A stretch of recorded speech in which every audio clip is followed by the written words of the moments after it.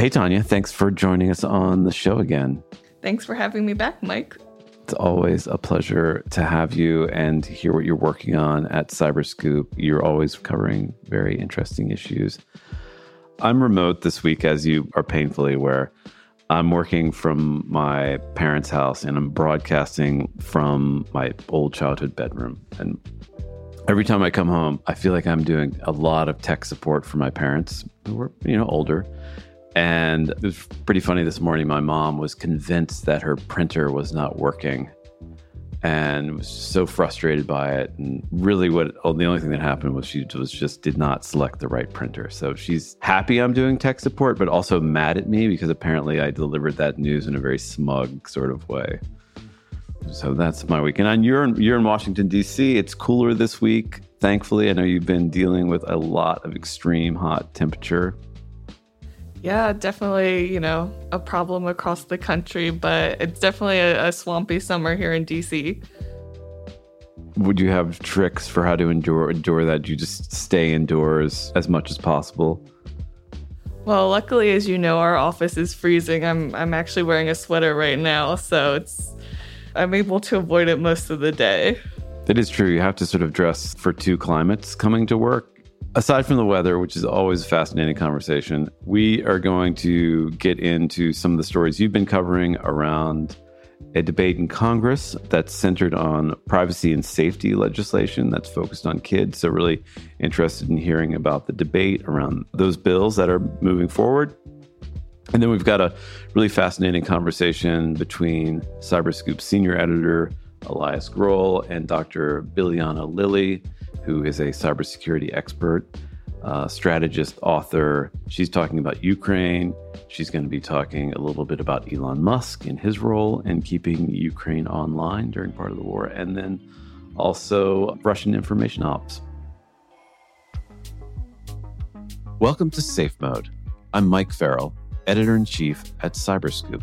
Every week, we break down the most pressing issues in technology, provide you the knowledge and the tools to stay ahead of the latest threats, and take you behind the scenes of the biggest stories in cybersecurity. This episode is brought to you by Google Cloud. An attack is coming. It's about keeping us safe. He's just a disgruntled hacker. She's a super hacker. Stay alert. Stay safe. Stay safe. This is Safe Mode. Tonya Riley, you write about cybersecurity, you write about privacy, you write about crypto, but a lot of what you've been doing lately is tracking some legislation in Congress that focuses on a couple of things related to kids online, which has been a growing concern for a lot of people for a long time. And now Congress seems to be paying attention to it lately. Tell us about these two bills. And I'm also curious about the debate that's surrounding this legislation, why some people don't like it. What are the things that you're specifically tracking now in Congress related to the privacy and security of kids? Yeah, so last week we saw a pair of bills pass out of the Senate Commerce Committee. One focused on kids and teens privacy.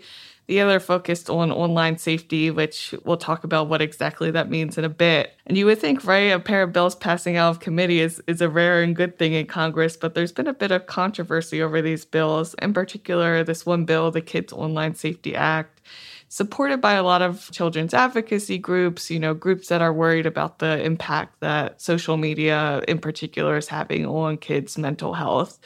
And so this bill, what it would do, basically it puts a duty of care on tech companies to not be sharing harmful content to kids. So we're talking about content promoting eating disorders or suicide.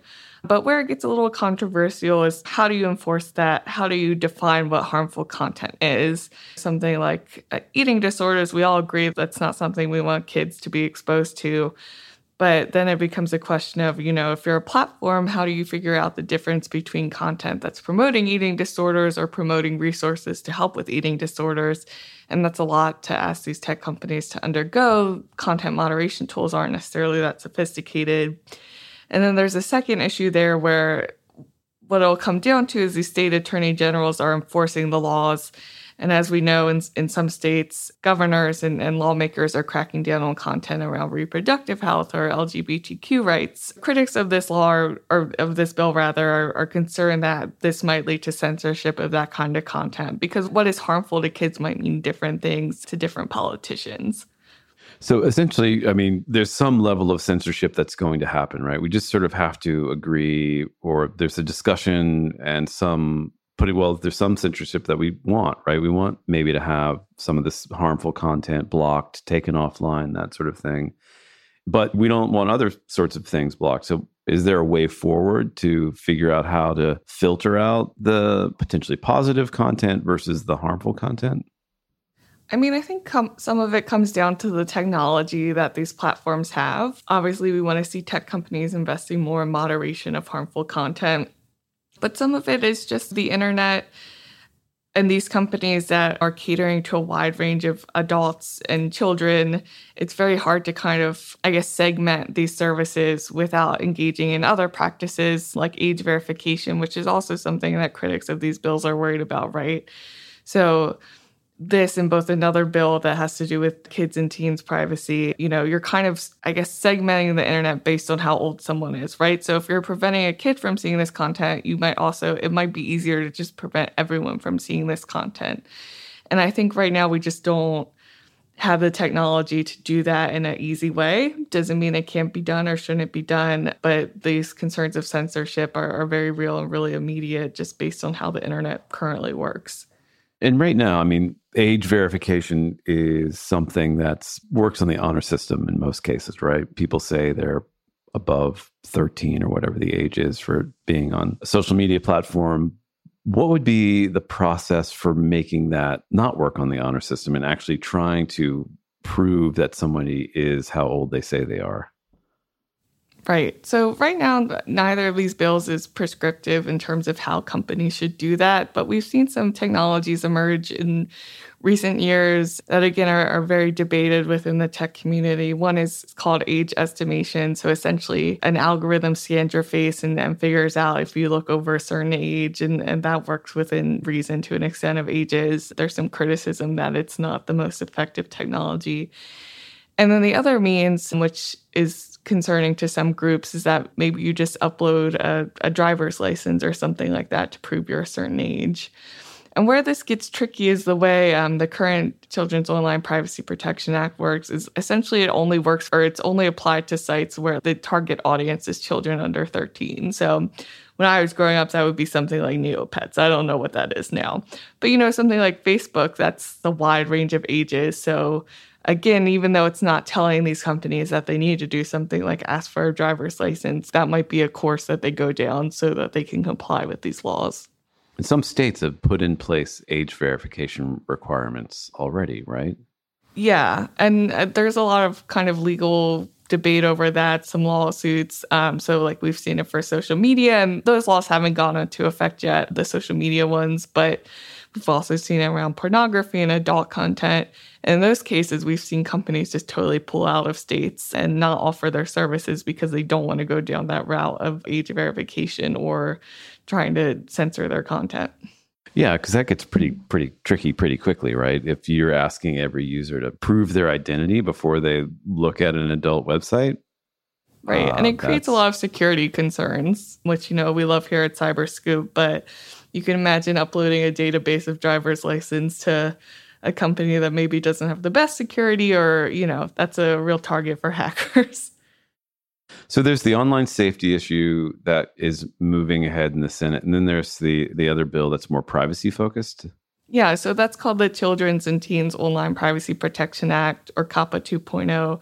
It's an update of the law we already have, really the only federal privacy law we have that applies to children and these websites that are targeting children 13 and under. And this law would raise that age to 16. And what's the complaint about that? That's more along the lines of age verification and what that might lead to. There are fewer concerns in terms of censorship, but the bottom line is lawmakers think it's really easy for tech companies to figure out how old their users are and compartmentalize. Critics of these laws say it's not so easy.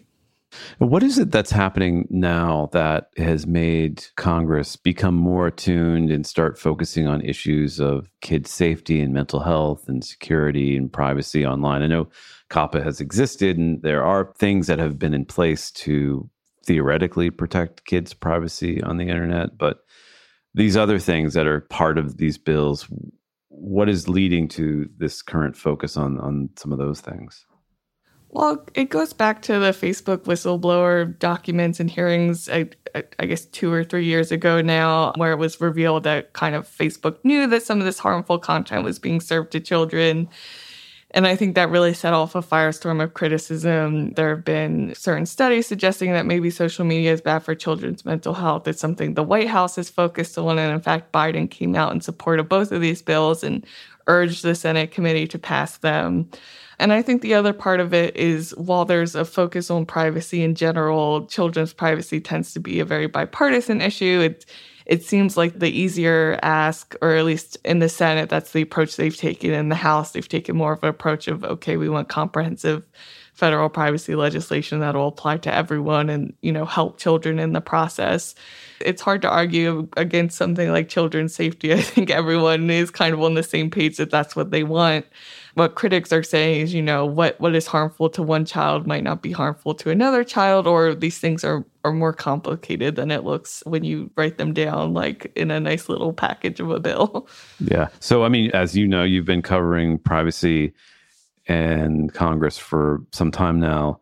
And as you noted, there is not comprehensive federal privacy legislation. Do you expect that these bills will move forward? Even though there's bipartisan support, a lot of these privacy issues have been kicked down the road for a long time now without really becoming law. Yeah, it remains to be seen if these bills will pass out of the Senate. I think there's interest. The one big hurdle would be that right now there aren't any companion pieces in the House. And as I said, I think the House is more focused on comprehensive federal privacy legislation.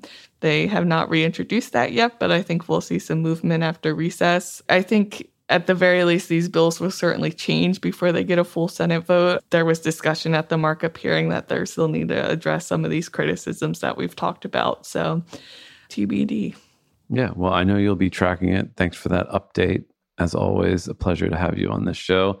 This episode is featuring an interview that I did not do, but Elias Grohl did, senior editor at CyberScoop. He's going to be talking to Bilyana Lilly. She is a cybersecurity strategist, author, expert on Russian information operations. And Bilyana and Elias are going to be talking about Ukraine, how Western assistance to Ukraine has been so key in its cyber defenses, and the role Elon Musk actually played in the war in keeping Ukraine connected to the internet. Today's episode is brought to you by our friends at Google. Do you want to protect your agency and data from the most sophisticated cyber attacks?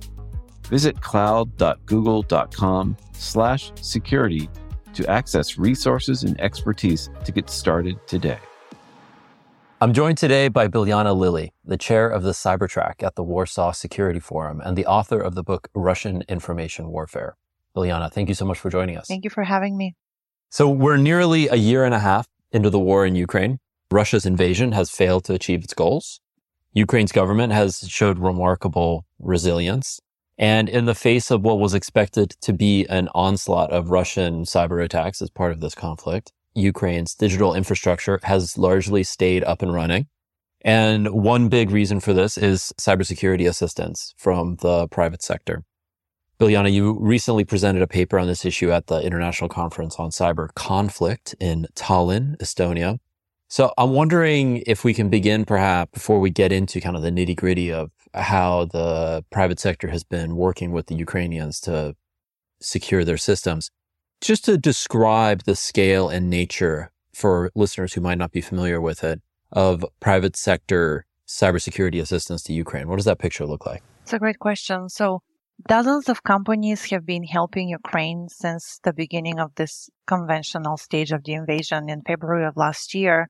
But even before that, some of the larger cyber threat intelligence companies have been providing timely intelligence to the Ukrainian government months in advance of the conventional invasion. And the number of companies, so from our data collection, we identified about 20 to 30 companies that have been providing assistance, but that number is probably higher because no one, not even the Ukrainian government, has a current list of contributions from all companies across the globe that are assisting Ukraine in one way or another.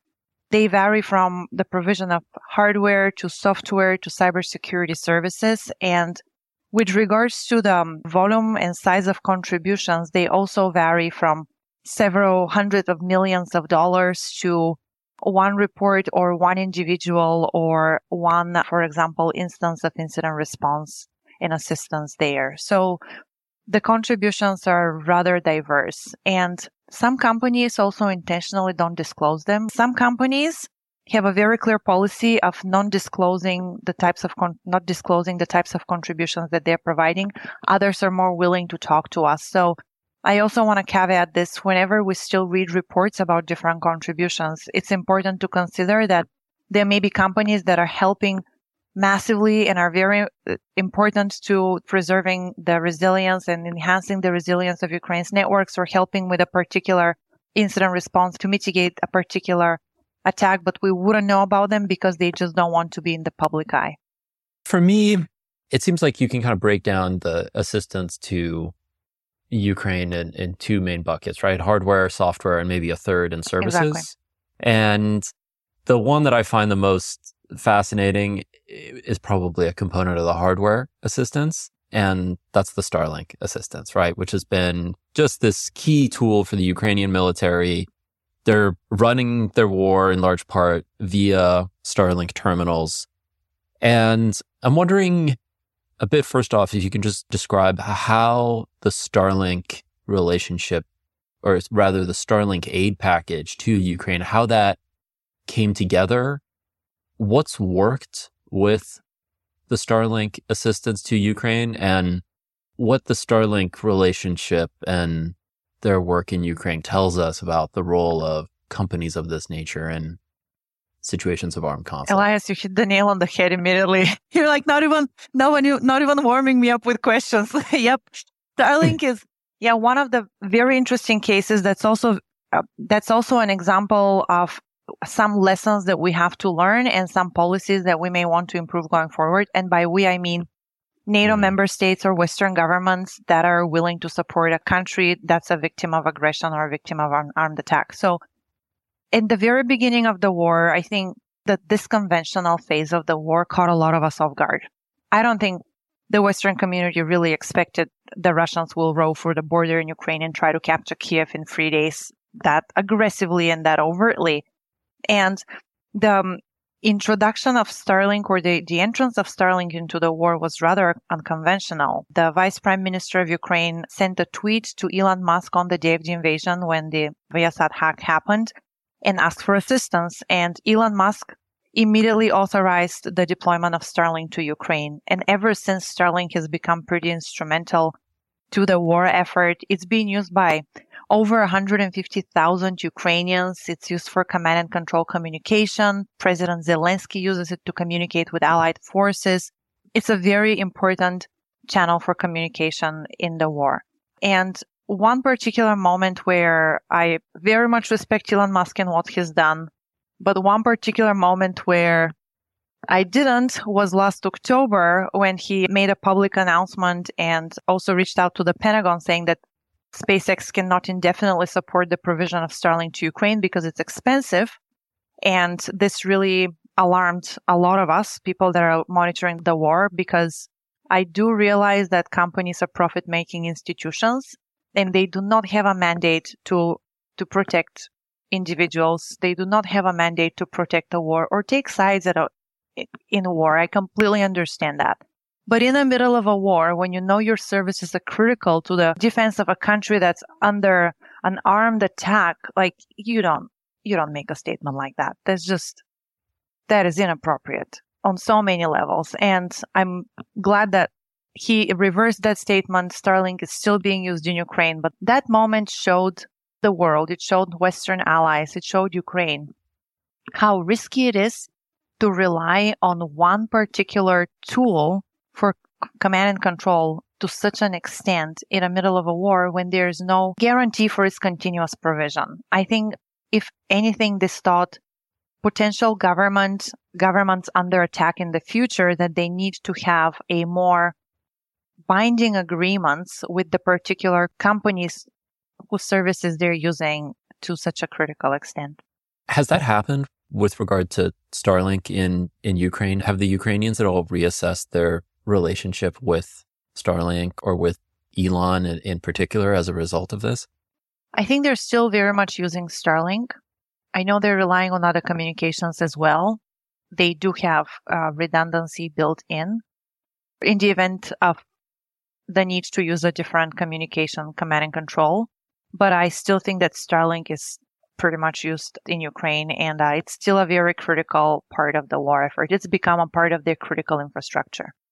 Having looked at this closely, how do you assess the way that Elon himself, in his kind of personal interventions in Ukraine and in the conflict, how do you assess his role as this charismatic CEO who on the one hand is willing to make these snap decisions to provision this really critical piece of technology, and then on other occasions pulling back in weird ways, limiting its availability in certain regions of Ukraine and serving as this intermediary to the Russians at points of the conflict? How do you read his role in this conflict? I think he is an incredibly influential man, and he has made so much progress on behalf of humanity on so many levels. But I think he has the resources to actually hire a solid policy team. I think he needs to work with experts, subject matter experts.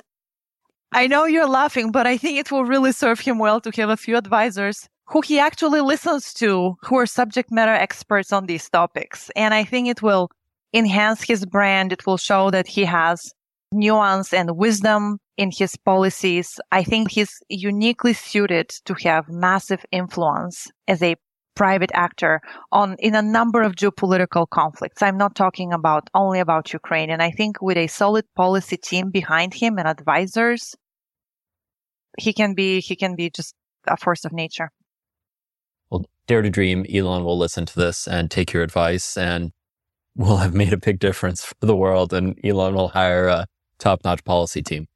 So that was kind of the hardware side of it, right? Let's get into the software side of it as well. One of the things you touch on in your paper, which I wasn't aware of, was the existence of these devices called AWS snowballs and their role in getting data out of Kyiv. I'm wondering if you can tell the story of the use of these AWS snowballs and the effort to save Ukrainian government data while Russian forces are approaching Kyiv. Absolutely. And this was another example of these unorthodox methods in which companies started to assist Ukraine in the very beginning, because there really was no roadmap to deal with this situation. Companies had to make very, very brisk risk assessment and decisions to, first of all, do we exit Russia? Do we exit Ukraine? And second of all, do we support Ukraine?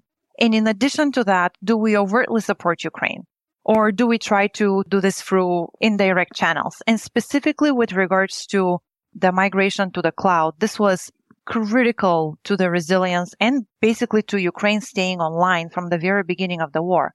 Because before this stage of the war, Ukraine has been conducting, especially the government, has been conducting all its data transfers while using data centers that are located and servers that are located physically in Ukrainian government buildings in Ukraine, which would make those physical locations and data centers vulnerable to missile attacks from the Russians. So the Ukrainian government realized very early on, even before the invasion, that they could be vulnerable to missile attacks, to missile strikes. And because of that, they changed the law in Ukraine, allowing for data to be transferred outside of the country. And they issued a public call for help, and Amazon AWS responded almost immediately. And there was a meeting in the Ukrainian embassy in London. I wish this was recorded, and I wish we had like a whole video of this meeting, because I think this would be one of those historic moments when we talk about data migration and sovereignty in the cloud. And I think it will be a really important case study. But basically, a senior person representing AWS and the Ukrainian ambassador to London met, and they created a list of the essential data of, I believe, 27 Ukrainian ministries, 18 Ukrainian universities, and some of Ukraine's private sector entities, including Ukraine's largest bank, Privatbank. They literally listed the critical assets, and then 3 days later, the snowball devices, which are mobile devices for data transfer, were literally located in Kiev, in Ukraine, loading the data and then exporting the data physically outside of the country, and then dispersing it in data centers all over Europe. In this way, basically, the Ukrainians build resilience in their communication and services. And because of that, the Ukrainian government, hospitals, the education system still managed to function. And it wasn't just Amazon, it was also Microsoft. They're basically using Microsoft Cloud and Amazon Cloud as well at the moment. So were they basically trying to, at some point, did they have to smuggle these snowball devices with all of this data out of Kyiv and I imagine try to make sure that they weren't? Yep. There's some untold sort of spy techno thriller about smuggling Ukrainian data out of a besieged Kyiv in order to save the data of the Ukrainian pension system. Exactly. Right? I've seen some of those trucks. Literally, the WSS, the snowballs are loaded on trucks and they're being exported out of the country. In the first 4 months, over 10 petabytes of data were exported. This is huge amount. Also, another thing to consider is that I just had this conversation with a Ukrainian representative, basically explained that to us at CyCon, which is NATO's cyber conference in Estonia that takes place every year at the end of May in Tallinn. And he said that largely the data migration was considered a success, but some of the data wasn't standardized properly and wasn't exported properly because it was basically stored on legacy systems. So the data migration process wasn't perfect and it wasn't complete, which makes total sense because for anyone that has worked in security, when you tell them basically in one meeting, the entire critical assets and essential data of a whole country was put on a list. Like everyone who works in cybersecurity and data migration will tell you like, this is absurdly fast. Like there must have been mistakes made here. And yes, clearly this wasn't a perfect migration. So I think there will be a lot of stories that we can learn going forward with regards to what is the speed versus comprehension and quality of a data migration process that could be conducted in duress or literally while a country is under attack. But as a result of this data migration, it seems like Ukraine has been able to accelerate its digital services. There's now this comprehensive app that allows citizens to access government services in a sort of new way, or it existed a bit before the war, I think, but the war has kind of turbocharged this effort. Absolutely, absolutely. Now, most of their services, if not all of them, are conducted through the cloud, and Ukrainian representatives have stated on multiple occasions that Amazon and Microsoft basically saved the ability of the government to conduct its functions without interruption or without major interruptions. So the cybersecurity assistance has been another component of this. And this, I think, falls into a bit of both buckets, right? It's a bit of software, a bit of hardware. And it seems from where I've been sitting that it's been largely successful. There's been attacks on Ukrainian critical infrastructure. The worst of them seem to have been thwarted. There's been some successful ones. I'm wondering if you can kind of talk through a little bit the cybersecurity assistance for Ukraine and what you think has worked and what hasn't on that front.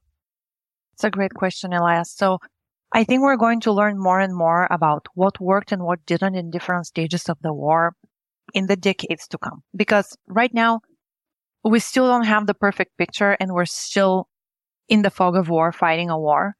But we now know what worked, for example, in the beginning, during the disruptive phases of Russian cyber warfare against Ukraine, is the anti-DDoS tools that several companies provided, specifically Cloudflare and Google, were instrumental in making sure that Ukraine can survive the DDoS onslaught that it was subjected to. Those companies were very important at first. They were even, I believe, Cloudflare was even called at some point the Starlink of the initial stages of the war because it was that essential to Ukraine's ability to defend itself in cyberspace. We also know Microsoft has been helping a lot with cyber threat intelligence even before the war started. There are reports that now show that I believe there were 6 different APTs and 8 malware families, if I'm not mistaken, that Microsoft identified even before the war, the conventional part of the war began, and those cyber threat actors were already conducting reconnaissance and prepositioning malware on over 50 different organizations in Ukraine.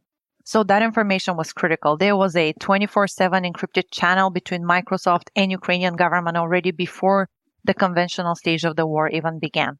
We also know Mandiant has been instrumental in providing cyber threat intelligence, threat hunting, as well as incident response. ESET, the Slovakian company, they're small but mighty. They have been assisting with taking down malware and mitigating attacks from Industroyer 2. And you covered that in one of your articles last year. And we know that could have been quite a massive attack, turning off the electricity for over 2 million Ukrainians. So there were some near misses that could have been quite successful if there wasn't any foreign support to help Ukraine. We also know from the Ukrainian government itself, Ukraine's CERT has responded to over 7,000 incidents last year. That's a lot of cyber attacks. And over 1,000 of them required an actual human in the loop to go and respond to the particular incident. Yeah, I'm glad you brought up Industroyer 2. So for listeners who aren't aware, this was a very sophisticated piece of malware that was directed at Ukrainian electricity generation services. It looked like an effort to shut off power in Ukraine again. It was discovered before it was ever deployed.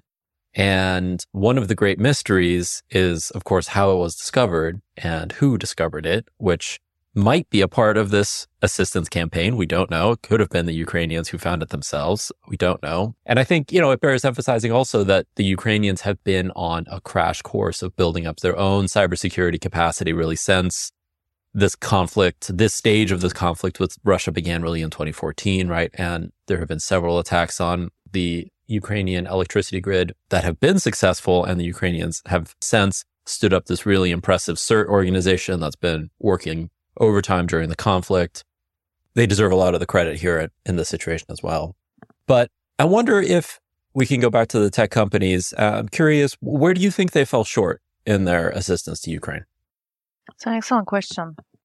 From the latest discussions that I've had along the sidelines of different conferences, one issue is the coordination of assistance and its timely provision. Another is that for certain companies, some of the free licenses that they have provided are about to expire. And companies have started discussions with governments with regards to who will be paying for these services going forward and for how long the companies can afford to provide assistance free of charge. And here is where I agree. Companies are profit-making institutions, and it makes sense that they will be selling that service. And there are discussions with governments for potential collaborative funds where governments could provide that support. Because also something we should remember, we almost take it as a given that this war was started by the Kremlin. It was started by the political leadership of a country. It's a war fought by politicians, by states. It wasn't started by a private sector actor. So we cannot expect companies to defend a country when that country was attacked by an actual nation state. I think that's the job of NATO and NATO governments. So one issue would be who pays for the provision of the assistance.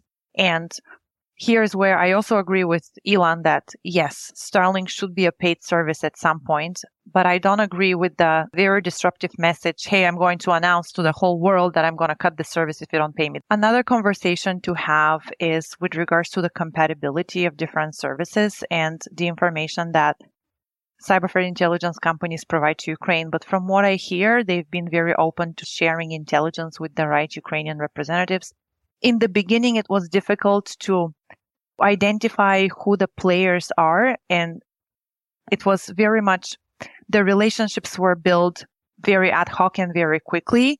I think going forward, this problem has more or less been addressed in the case of Ukraine, but in future scenarios where, let's say, Moldova or Georgia, hopefully this never happens, but thinking from the perspective of a geopolitical analyst, those are countries where there's a certain level of risk that they may be also basically subject to an armed aggression. So if this happens in these countries and companies would be willing to provide assistance, I don't think anyone has at this point a breakdown of who the actors that need to be contacted to coordinate that assistance would be. I just want to put a pin in it and ask you, do you think that tech companies coming out of the conflict in Ukraine know how to operate in a time of war? Have they learned how to do this work coming out of Ukraine?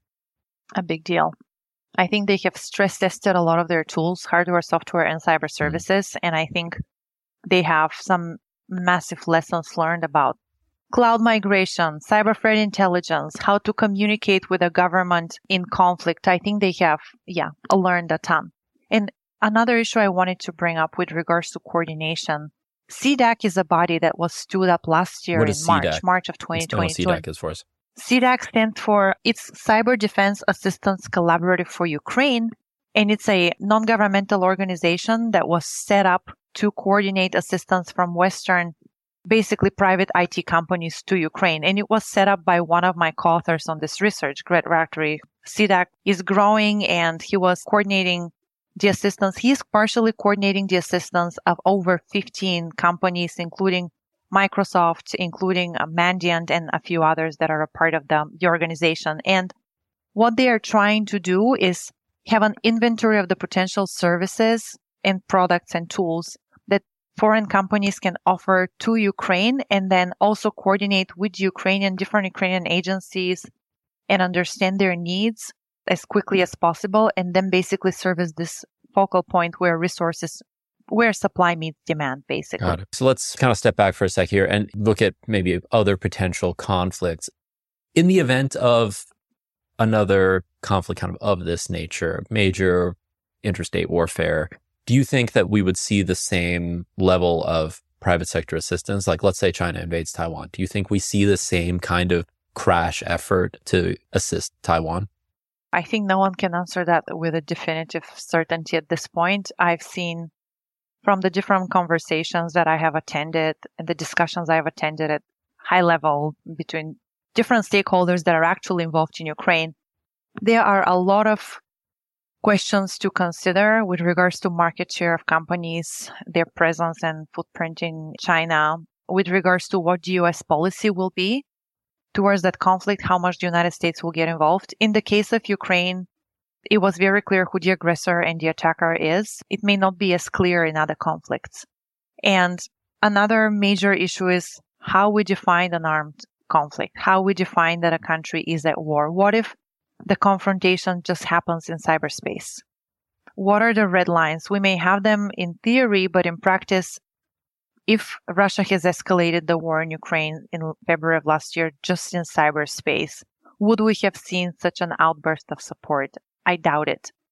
From the discussions that we've had with very senior individuals, including international Red Cross representatives, it seems that the understanding that there must be a physical effect, a physical, basically demonstration of the conflict, demonstration of aggression, for countries to declare that to be a war, needs to be there for other countries to also intervene.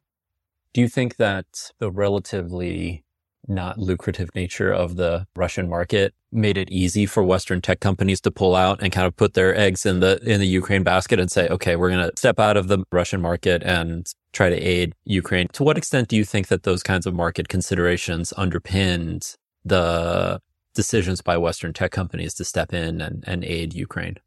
It's a great question. So I think there were some debates in boardrooms that I wish we could be privy to, that I think will never be. I think companies made, especially in the beginning, I don't think it was clear. In hindsight, we say, yes, thousands of companies left Russia. Yay for democracy, success. We showed that our companies have hearts and humanitarian priorities, and they care about victims and aggressors and all of that. But also, something that actually our Ukrainian colleagues highlighted for me a few days ago is like, they said, Bilyana, don't take for given the fact that we needed to win the information war at first and win the narrative and take over the narrative that Ukraine is a victim. We needed to make sure that we make it so damaging for brands of companies that stay in Russia that they need to exit. Yale even started a wonderful list with explaining what the exit strategies of certain countries was. I think that really helped to inject a little more certainty in the decisions of those companies and kind of prompt them to go in the right direction, although that meant that they will lose revenue and will have to exit a market that for some of them was very profitable. And leaving the Chinese market in the event of an invasion of Taiwan would be a very much more difficult decision than the decision to leave the Russian market, right? It will be, but it's not impossible if we think about this from the perspective of what's important for a large-scale corporation. It is, can we incentivize a transition from a market, a volatile, conflict-prone market, into another market where return on investment could still be high in the long run? Can governments assist companies with that transition? There basically are a number of incentives that I think if the conflict is driven by a political decision, which it likely will be, then our governments have a responsibility to think about how to make it easier for companies to exit that market and incentivize a transition into markets that are more stable and more, let's say, like-minded. Well, Bilyana, thank you so much. This has been a fascinating conversation. Really appreciate you taking the time to share your expertise and your research. I'm sure our readers, or our listeners rather, appreciated it. We'll have links to your research in the show notes and links to some of the CyberScoop articles that we've referenced during this chat. But Bilyana, thank you so much for joining us on Safe Mode. Thank you for having me. This podcast is brought to you by our friends at Google. Together, Mandiant with Google Cloud helps public sector organizations become more secure from cyber attacks. Visit cloud.google.com/security for threat reports, resources, and security best practices. Thanks for listening to Safe Mode, a weekly podcast on cybersecurity and digital privacy brought to you by CyberScoop. If you've enjoyed this episode, please leave us a rating and review. And share it with your friends, your mom, or your dad, because you know they're probably going to get hacked if you don't. To find out more information or to contact me, your host, please visit cyberscoop.com.